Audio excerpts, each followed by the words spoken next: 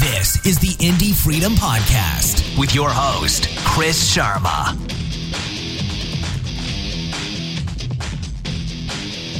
And welcome back to another podcast of Indie Freedom. This is Chris Sharma. Today's podcast is a bit ironic sounding. The title is How to Get Out of Your Head and Get Into Action. And if you've noticed, there hasn't been a podcast on this site in quite a while. Now, everyone has a million excuses, but the bottom line is that I kept waiting for things to be perfect. Oh, I need this guest on, or I need this special thing. But the truth is you can just do it. And that's really the sort of essence of today's podcast, is that if you have something that you want to do, I'll give you an example. I'm producing a short film, and we're shooting this weekend. Now, I've been wanting to do this for at least 6 months now, but finally got off my ass and did it. And here are a couple of things that helped me do it. Number one is you set the date before you do anything. So instead of going, okay, I'm going to assemble all these people and write the script and do this, just say, okay, I'm shooting on June 15th. Go make it happen. Because you set that target, and now your conscious and subconscious mind have to go to work to make that happen.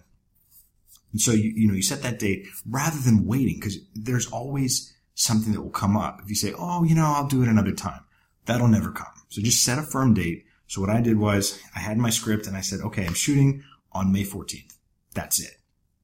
Second thing is, if you find yourself stuck on what to do next, just do the absolute next thing. Don't worry about the entire game plan. Just look at what the next thing you have to do. So it might be, okay, I need to call a sound guy. Great. Just do that. Don't even think about anything else. And then 3, if you have problems with something, maybe something you don't know how to do, well, you can just pair up with somebody that can do it. You can hire them, you can partner with them, but rather than saying, oh, I have to learn this whole new skill. Like for me, it was filming. So I don't really know how to use a camera. I can take pictures, but not, shooting stuff on film. So I said, okay, let me connect with a director of photography, a DP, and just make it happen. Because otherwise I'll be waiting for the rest of my life, to beg, borrow, and steal not only the equipment, but the skills to do it properly. So if there's a skill gap there, realize that there are thousands and thousands, millions maybe, of people that can do the thing that you need to do. The other thing is, realize that perfection is the enemy of the good. This is kind of a funny story. I have a buddy who was planning on making a whole anthology of films, and he had hired actors and shot scenes, done a ton of work, and none of it has ever been released. I think what happened is he saw some of the footage, and I saw some of it too, and it was actually pretty good, but it wasn't up to his standards, so he just decided to shelve it. And he probably put in, I don't know, 10 grand into this project at the beginning.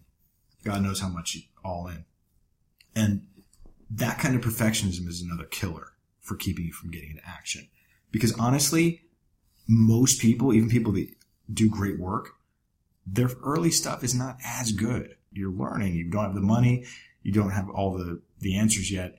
So just realize that, look, whatever you're doing, and I'm telling myself this with this film, is that you can just do it, embrace that imperfection, learn from it, and move on.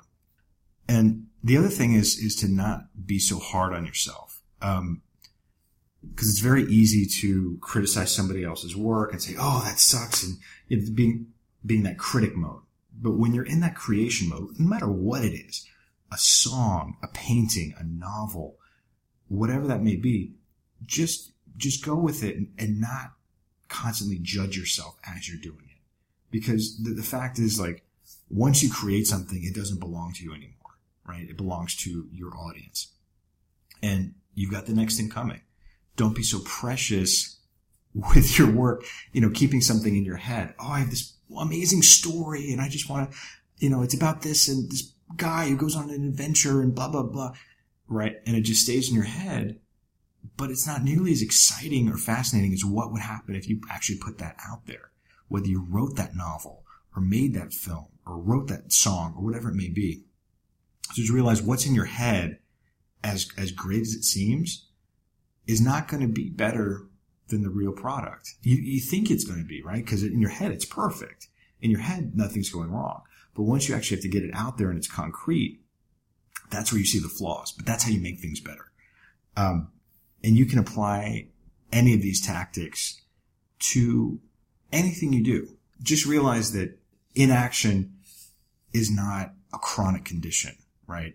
People say, oh, I don't do stuff. I'm lazy. You're not lazy.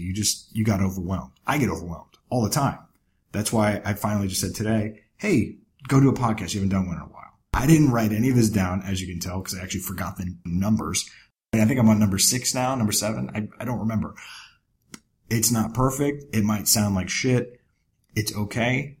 So just keep moving, keep pushing on, and I promise you, you will feel 10 times better, 100 times better than you would be if you analyzed every decision in your life to death and never took any action.